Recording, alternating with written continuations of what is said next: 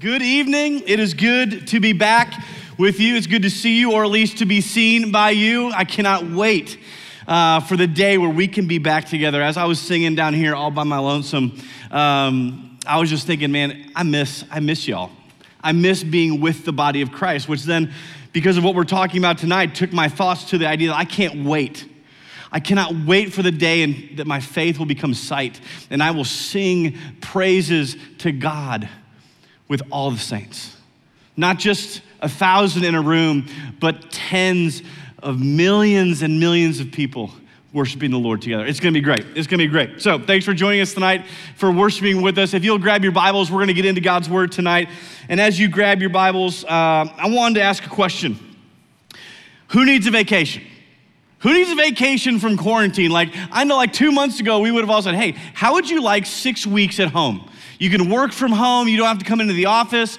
I think we'd all be like, yeah, that sounds kind of nice. A staycation, working while I'm doing it, okay, all right. But we've reached that point where I think we might need a vacation.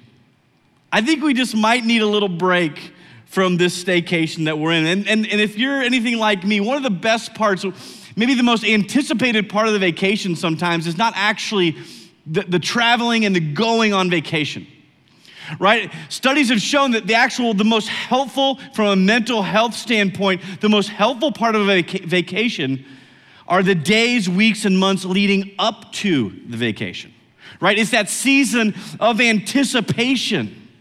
As we look forward, we can get through a hard day because in 2 weeks, I'll be there. I'll be on the beach. I'll be on the slopes. I'll be wherever you go. Right? It's that season of anticipation. And let me say it this way. It's really a season of hope, right?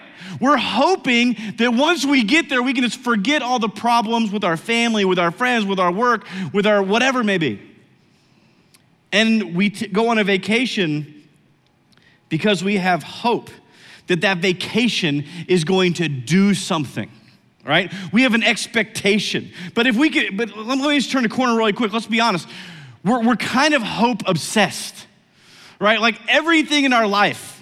I don't know what the percentage is. I would say maybe 90% of the decisions we make are based on hope, right? I hope that this queso is as good as they say. I hope this movie is so exciting. I hope this vacation, I hope this job is better than my last one. I hope this relationship will do for me what I'm hoping it will do. Heck, even just everyday errands, right? Or just eating out. I hope this McDonald's this time will satisfy me. And every time we're like, oh, that was a poor choice. Every time. But we go into it with hope, right? And that goes throughout our whole life. But when we talk about hope in our culture, I think we use the wrong word. Because I think the hope that we talk about is different than the way the Bible speaks of hope, right? We talk about hope as wishful thinking. It's a wishful expectation of something, right? For vacation, I'm hoping, I'm wishing, I'm expecting this vacation to be relaxing. I'm hoping that the travel day for my vacation will go smooth. I'm wishing and expecting. But with expectation comes disappointment of unmet expectations, right? That's why when we're on vacation and we're getting to the end of the vacation, we start planning our next vacation. Because this one, oh man, okay, this was fun, but man, if we do this will actually fulfill the expectation that I have. This one will do the trick. But biblical hope is not wishful thinking. It's not wishful expectation. Biblical hope is a promise of future events that cannot and will not disappoint. Because biblical hope is in the very hands of God. Right? All of our expectations, all of our wishful thinking are in the hands of weather, of travel, of other people, of situations and circumstances that we can't control. But our biblical hope, our hope in Jesus, is under the control of the sovereign God of the universe. And we're gonna look at that today. So tonight, we're gonna talk about a hope that won't disappoint. Tonight we're going to talk about a hope that will not disappoint. This is great. I'm really excited about tonight because I've been doing the M&M challenge, the marinate and memorize. And so as I've been memorizing it, it's been really fun to just sit with it and marinate on it and just get into the text. And man, this is a rich, rich text. We're going to be in 1 Peter 1, 3 through 9. So if you weren't with us last week, real quick recap and introduction. So this letter is written from the Apostle Peter, who denied Jesus 3 times, was reinstated to lead the church. All right, that's that Peter. And this Peter is writing a letter from most likely Rome to the Christians in this general area, which is modern day Turkey, but it's the area of Pontus, Galatia, Cappadocia, Asia, and Bithynia.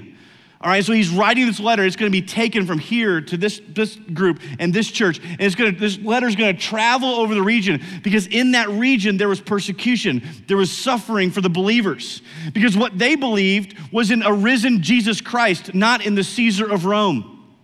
And they didn't worship the gods of Rome. They didn't worship or practice the cultural appropriate traditions. They followed Jesus. And so they were under persecution. And so Peter writes a letter of encouragement to fix their hope not on their present pain or their present situation, but on the promises of God. And so tonight, we're gonna look at 1 Peter chapter 1, verses 3 through 9, and we're gonna look at the promises of God because they are hopeful and they will not disappoint. Let's read. Verse 3. Praise be to the God and Father of our Lord Jesus Christ. In his great mercy, he has given us a new birth into a living hope through the resurrection of Jesus Christ from the dead, and into an inheritance that can never perish, spoil, or fade. This inheritance is kept in heaven for you, who through faith are shielded by God's power until the coming of the salvation that is ready to be revealed in the last time. In this, you greatly rejoice. Though now for a little while you have had to suffer grief in all kinds of trials. These trials have come so that the proven genuineness of your faith, of greater worth than gold, which perishes even though refined by fire, may result in praise, glory, and honor when Jesus Christ is revealed. Though you have not seen him, you love him. And even though you do not see him now, you believe in him and are filled with an inexpressible and glorious joy, for you are receiving the end result of your faith, the salvation of your souls. So here's my first point tonight. It comes from verse 3, is that Jesus won't disappoint because Jesus gives you a new and living hope. Jesus gives you a new and a living hope. Verse 3 says, praise be to the God and Father of our Lord Jesus Christ. In his great mercy, he has given us new birth into a living hope through the resurrection of Jesus Christ from the dead. You see, when Peter considered the salvation of God, the first two, what we talked about last week, when he's thinking about, man, in the foreknowledge of God, through the sanctifying work of the Holy Spirit, to be obedient to Jesus and sprinkled with his blood, when the whole Trinity was involved in his salvation, he says, praise be to the God and Father of our Lord Jesus Christ. And then we see these wonderful words, in his great mercy. Stop. We learn here who God is, that he is God who acts out of mercy. In his great mercy, he has given us, right? We are saved because of his mercy, not because of our own worthiness or ability to earn it. It's out of his mercy that he has given. So many people think that God is a God who withholds. Oh my goodness. God is not a God who withholds. He is a God who gives, and he gives good gifts. And the greatest gift he gave was his son. God is a God of mercy and a God who gives. And then he moves into, he has given us a new birth. You see, our first birth, our physical birth, identifies us according to our earthly family. We get our genetics, we get our ethnicity, we get our socioeconomic background, we get our geography. Everything about us is defined by who and where we're born to, right? So I was born to two people, my mother and my father. And so I look like my dad because I carry the same genes, right? So my first birth into my physical body identifies me as a Rauschkolb. But what Peter's saying is, in God's great mercy, he has given us a new birth, which means we have a new identity when we put our faith in Jesus. We have been born again. That's where the phrase born again Christian comes from. You see, our second birth identifies us not according to our ethnicity or our genetics or our geography. It identifies us according to God's family, right? That we have a new identity and a new citizenship where God is our Father and we are now his children. And so as we live out our faith in this new birth, we gradually look more and more like our Father. You see, when we're born the first time, it was into a dead hope. At the risk of being morbid here, let me just say this. When we're first born, we're born to die. That's the process of life. We're born, we live life, and then we die. And this whole coronavirus thing has really brought this to a head, right? We're talking about money and economics and jobs and healthcare and hospital but really what we're talking about is death. We're afraid to die. But for the Christian, we're not afraid. We're going to look at that today. The hope that we have. Because the hope of this life will end one day. When we put our hope in anything in this world other than Jesus, it will come to a screeching halt one day. So I talked about vacation a few minutes ago, like the anticipation. So last fall, my wife and I celebrated our 15th wedding anniversary. And so last February, a little over a year ago, I surprised her for Valentine's Day with a trip. But the trip was gonna be in November. And I did that on purpose because I knew that she would spend all the months from February all the way to November anticipating and hoping and dreaming and planning. And that's part of the fun of the trip. But we came to this moment, even though the trip was awesome, and it was so fun, and we got to enjoy vacation without our children. It was just the two of us. When we got on that bus to head to the airport, there was a twinge of disappointment because it was over. Our trip was great, but it was a dead hope. It ended. It was over.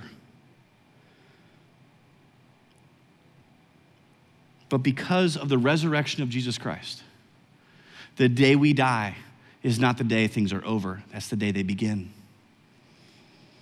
Because we have a living hope. Peter writes that we have been given a new birth into a living hope, not a dead hope, a living hope, because through the resurrection of Jesus Christ from the dead, you see, the grave didn't hold him. Death did not win. Jesus was risen from the grave, and we worship and follow a risen Christ, a living hope. You see, our hope is not attached to a dead Savior, but a living Savior. Therefore, we don't just live this life for today. We don't do that. Because we live in a culture that says, you do you, treat yourself, live for now because this is all there is. Thank God for the Christian, this is not all there is. Every day we wake up and we see a world that's broken and bitter and angry and fighting and just, if this is the best, then oh my gosh. But the Bible teaches us of a promise, of a living hope, that the day we die is the day we enter into eternity with Jesus. And so if we can, for a minute, pull back out from the moment and look at eternity and say, oh, yes, let's go. Right? That's where Paul said, hey, to live is Christ, but to die is gain. If I die, I gain Christ. I gain eternity. I gain heaven.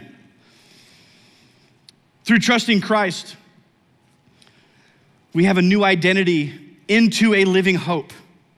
A hope that isn't dead, but alive. Our hope doesn't rest, live, and die with this life. Our hope is not in this world or of the things of this world, because Jesus says, I'm alive and there's more. There's more. That's the promise. That brings me to my second point, is that Jesus won't disappoint because Jesus gives you hope beyond this life. Jesus gives you hope beyond this life. Let's read in verse 4 and 5. I'm going to include it in verse 3, but it says, He says, in his great mercy, he has given us new birth, new identity, into a living hope because he is resurrected from the grave. And into, here it is, verse 4, and into an inheritance that can never perish, spoil, or fade. This inheritance is kept, which the Greek word means to care for. It's cared for in heaven for you who through faith are shielded by God's power until the coming of the salvation that is ready to be revealed in the last time. You see, not only are we promised, right, our hope is for a future resurrection through the living hope of Christ. We are also promised a future inheritance. An inheritance. Now, some of you, I don't know if you know what inheritance is, but I've become very familiar with inheritance over the last 6 months because my dad passed away a couple years ago. My mom passed away in August. And so my brother and I have had to deal with their estate. And here's the simple way to explain inheritance. What your parents have is now yours. What they own is now yours. And so in Christ, we have been given a new birth into a new family. And we are now children of God as we follow Jesus. And as children of God, we are now given an inheritance. It's not just, hey, let's go to heaven, sit on a cloud and play a harp. You gotta be kidding me. That imagery of heaven is straight from the pit of hell. Of course, Satan would want you to think that's what heaven is gonna be like. No. The Bible paints a totally different picture of what heaven is. It's where we will be with God. And we will be given an inheritance. Tony Evans, a pastor down in Dallas, says it this way: our inheritance is the sum total of all God has promised us in salvation. And it also includes our rewards for faithfulness to the King and his kingdom. You see, not only is it the sum total of God that he has promised us, it's also our reward. We see this idea of inheritance talked about all throughout the letters in the New Testament. In Ephesians 1:11, it says, in Christ we have obtained an inheritance, having been predestined according to the purpose of him who works all things according to the counsel of his will. Colossians 3 says, knowing that from the Lord you will receive the inheritance as your reward. In Hebrews 9:15, therefore he is the mediator of a new covenant. Remember last week, sprinkled with the blood of the new covenant? Right? We are forgiven and we are now his people. Therefore, he is a mediator of a new covenant so that those who are called may receive the promised eternal inheritance. You see, our hope as a Christian is not expectation. It's not wishful thinking. It's a promise. And then in Romans 8:17, now we are children. If we are children, then we are heirs, heirs of God and co-heirs with Christ, if indeed we share in his sufferings in order that we may also share in his glory. You see, we've been given a new birth into a living hope, which means we are now in the family. And in Christ, we have an inheritance. We are co-heirs with Christ. Like, this is mind-blowing. We're co-heirs. My brother and I are co-heirs of our parents' stuff. And now we, because of Jesus, he has died on the cross, given us his righteousness, and not only that, he has given us co-heir status. We share in the inheritance of heaven. You see, here on earth, every earthly treasure that we value fades. Every pleasure we hope in diminishes over time. Not with the Lord. His inheritance that he gives us doesn't perish, it doesn't go bad, and it doesn't fade. And it says it's kept in heaven for you through faith and shielded by God's power. Like, you think about security, you can look up, the most secure places in the planet, and you'll find like Area 51 because we're obsessed with aliens. That's a whole nother topic, but we gotta secure it. Right? Fort Knox, where we keep all the gold. We got to secure it. Like, maybe you don't have any idea what I'm talking about, and so we're going to go pop culture. Like, we think Ocean's 11. We think a vault with a huge door with a big combination, laser beams going everywhere because it's protecting what is precious and what is valuable. You see, your inheritance is kept in heaven for you. not by laser beams, not by sharks with laser beams on their head, none of that. It is kept in heaven for you by the power of God. He is standing watch over your inheritance. And so we know that, yeah, the stock market can go up and down. We can lose our jobs. We can lose whatever because it's not secure. But our inheritance is secure. You see, Jesus offers hope that is undisappointable. I know it's not a word, just go with it. Jesus offers hope that is undisappointable because the reality of our inheritance is unfathomable and untouchable. Right? Our inheritance, like you think about what does that mean? What is the inheritance? I don't know. I can't wrap my mind around the idea of what the heavenly realms hold. What it really means to be co-heirs with Christ. It's unfathomable, but it's also untouchable. And therefore, that promise will not disappoint. And lastly, Jesus won't disappoint because he gives you hope in the midst of trials. He gives you hope in the midst of trials. Verse 6-9, follow along with me. It says, in all this, right? In all this, in your new birth, into a living hope, into inheritance that can repair spoil fade. In all this, you greatly rejoice. Though now for a little while, you may have had to suffer grief in all kinds of trials. These have come so that the proven genuineness of your faith, of greater worth than gold, which perishes even though refined by fire, may result in praise, glory, and honor when Jesus Christ is revealed. Though you have not seen him, you love him. And even though you do not see him now, you believe in him and are filled with an inexpressible and glorious joy. You see, there can be joy in suffering, for you are receiving the end result of your faith, the salvation of your souls. And so Jesus gives us hope in the midst of trials. He gives us promise. He gives us promise. You see, the problem with not just our culture, but our church, because our church is in our culture, is that we don't see suffering or trials as valuable, right? Because we worship and we bow down to the God of comfort. Our typical, at least, I don't know, maybe I'm speaking too broadly here, but I know my mind automatically goes, how can I get this over with? How can I move through this valley of the shadow of death as quickly as possible? Because this is worthless. Well, if trials are worthless, then the cross is worthless as well. You see, the problem is that we don't see suffering as valuable, only a problem to avoid or move through as quickly as possible. We have bought into a false gospel. We have hook, line, and sinker bought into the false gospel of me in a better situation. If I could just find myself in a different and better situation, all would be well with the world. We've bought into the false gospel of the me in a better situation theology. And that's not true, because trials will come no matter the situation. Suffering will come, whether it's connected to our faith, which in our culture is more likely every day, but maybe it's just a hard season of life where you're suffering or going through trial. God allows it because he works in it. God allows it because he works in it. God allows trials to refine your faith. As Peter says, to refine your faith like gold so that it will accomplish something. It will prove the genuineness of your faith, and it will result in praise of Jesus when he returns. Because trials do three things that I want to pull out of this text. Number one, trials prove your faith. You see, when things get hard, we see who sticks around.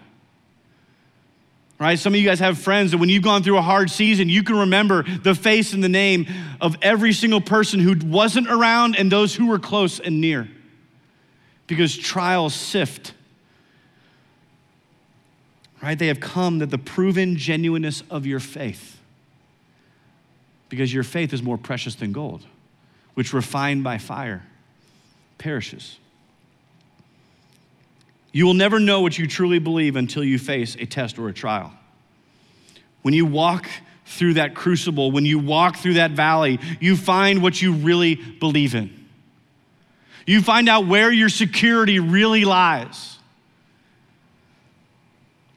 The second thing the trials do is they not only prove your faith, they develop your faith, right? That's the refining process. When refiners take gold and they refine it, they crank up the heat to, the top heat is like 12,000 Celsius, right? It just melts it. It melts everything, and all the impurities float to the top, and they wipe it away. Then they heat it back up and melt out more impurities, and they melt and they wipe it away. And so this imagery that Peter gives us of being refined like gold is the development of our faith, right? Because what happened, the impurities that get brought out of us are our false and practical gods, like the things we run to and the things we actually worship day in and day out.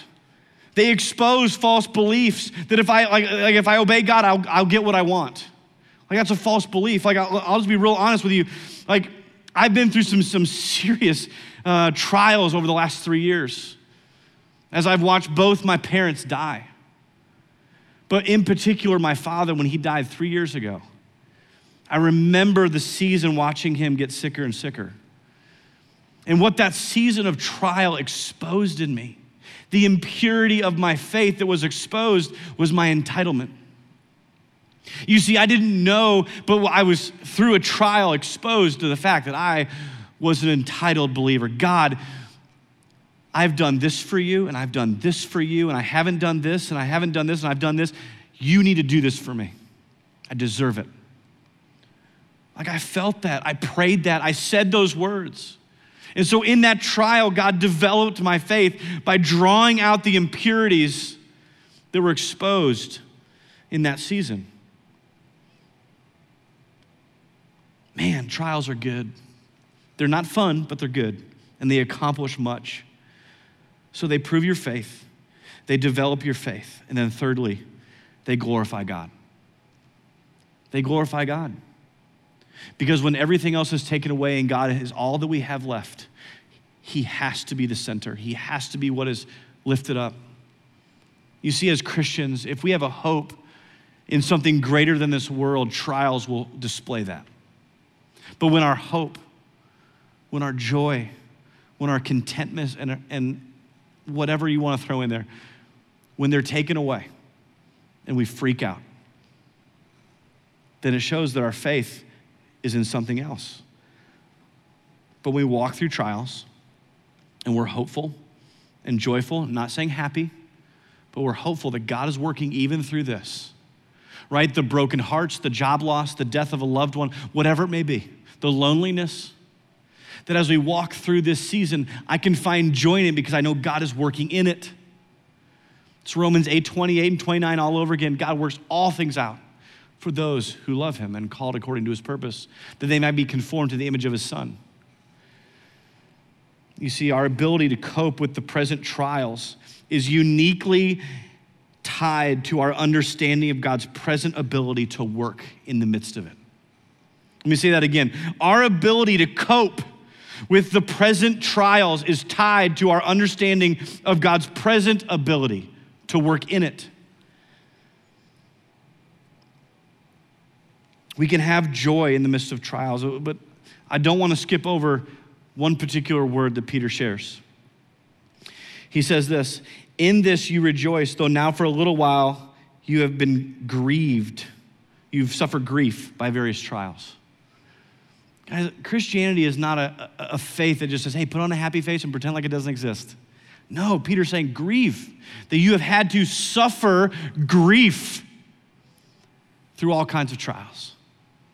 He's not saying we ignore the reality of grief, whether that's loneliness or job loss or a loved one is sick, whatever it may be. Like we can grieve these things, but we grieve with hope that God is working through this. He's working in it and he's working in me. We can have joy in the midst of trials because God is using them to prove, develop, and refine our faith. But the refining is never without hope. So that when Jesus Christ is revealed, one day, it will result in praise and glory and honor and a voice saying, well done, my good and faithful servant. Well done. And so our hope in Jesus won't disappoint. We've been given a new birth into a living hope and into an inheritance that one day we will grasp and it will be ours, that will never perish, spoil, or fade, kept in heaven by God's power. It is secure.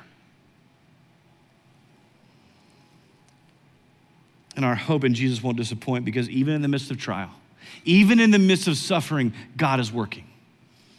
And he is going to accomplish. Guys, I don't know, I'll just be honest. I've grown more in the valleys of my life than any mountaintop, ever.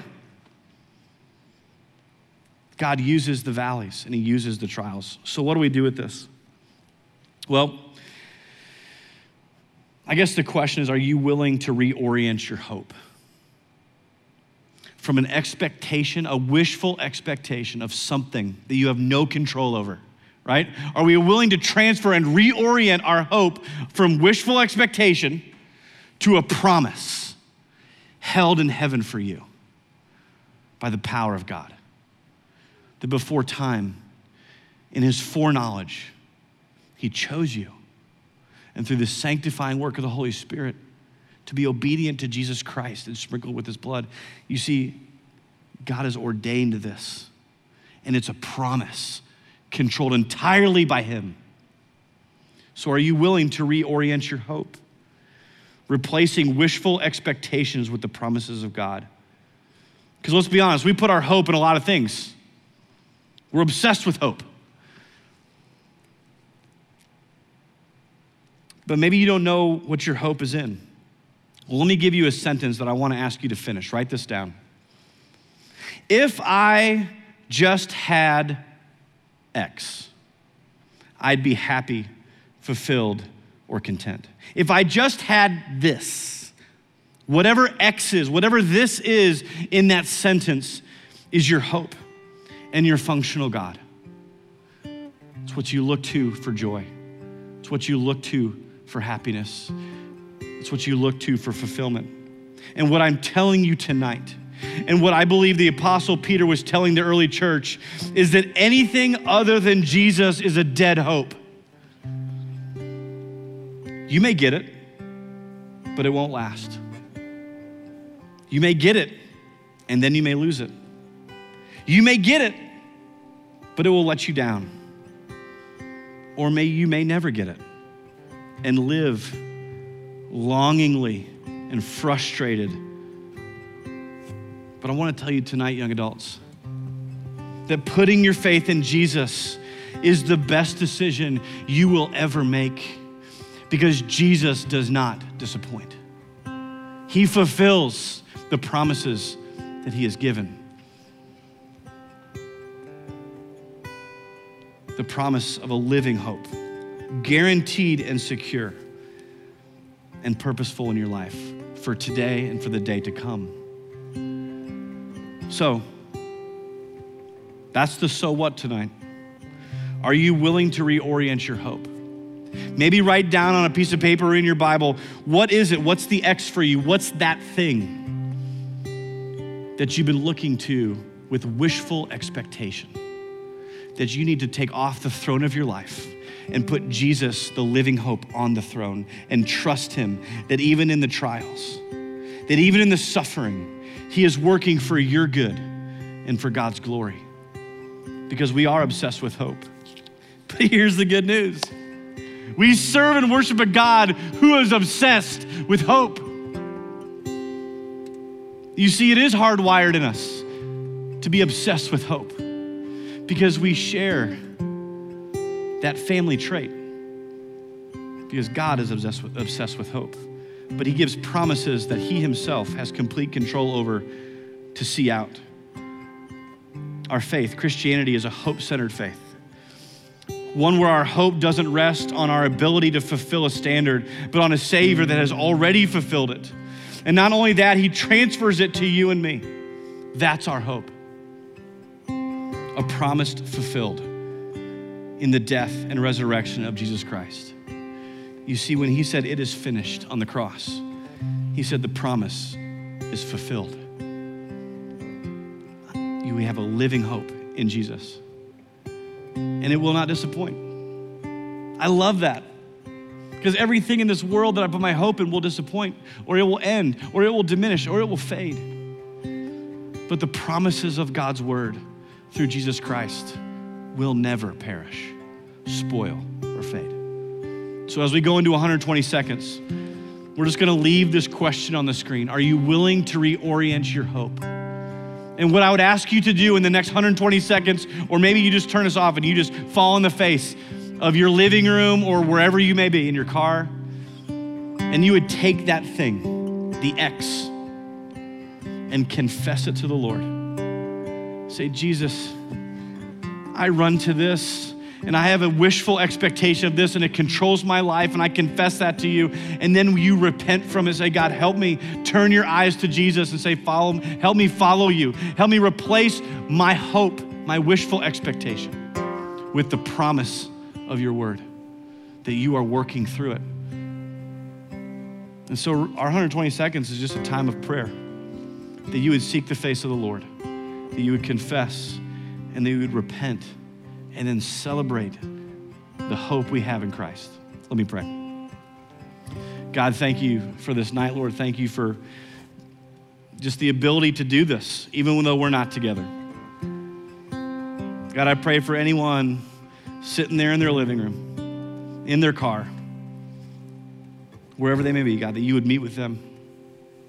And then maybe for the first time, God, they would understand the difference between a worldly hope and a biblical hope. One that is wishful and one that is promised. God, help us. God, we are weak. Help us to trust you. Help us to put our faith and our hope in you and not in the things of this world. We praise things in your name. Amen.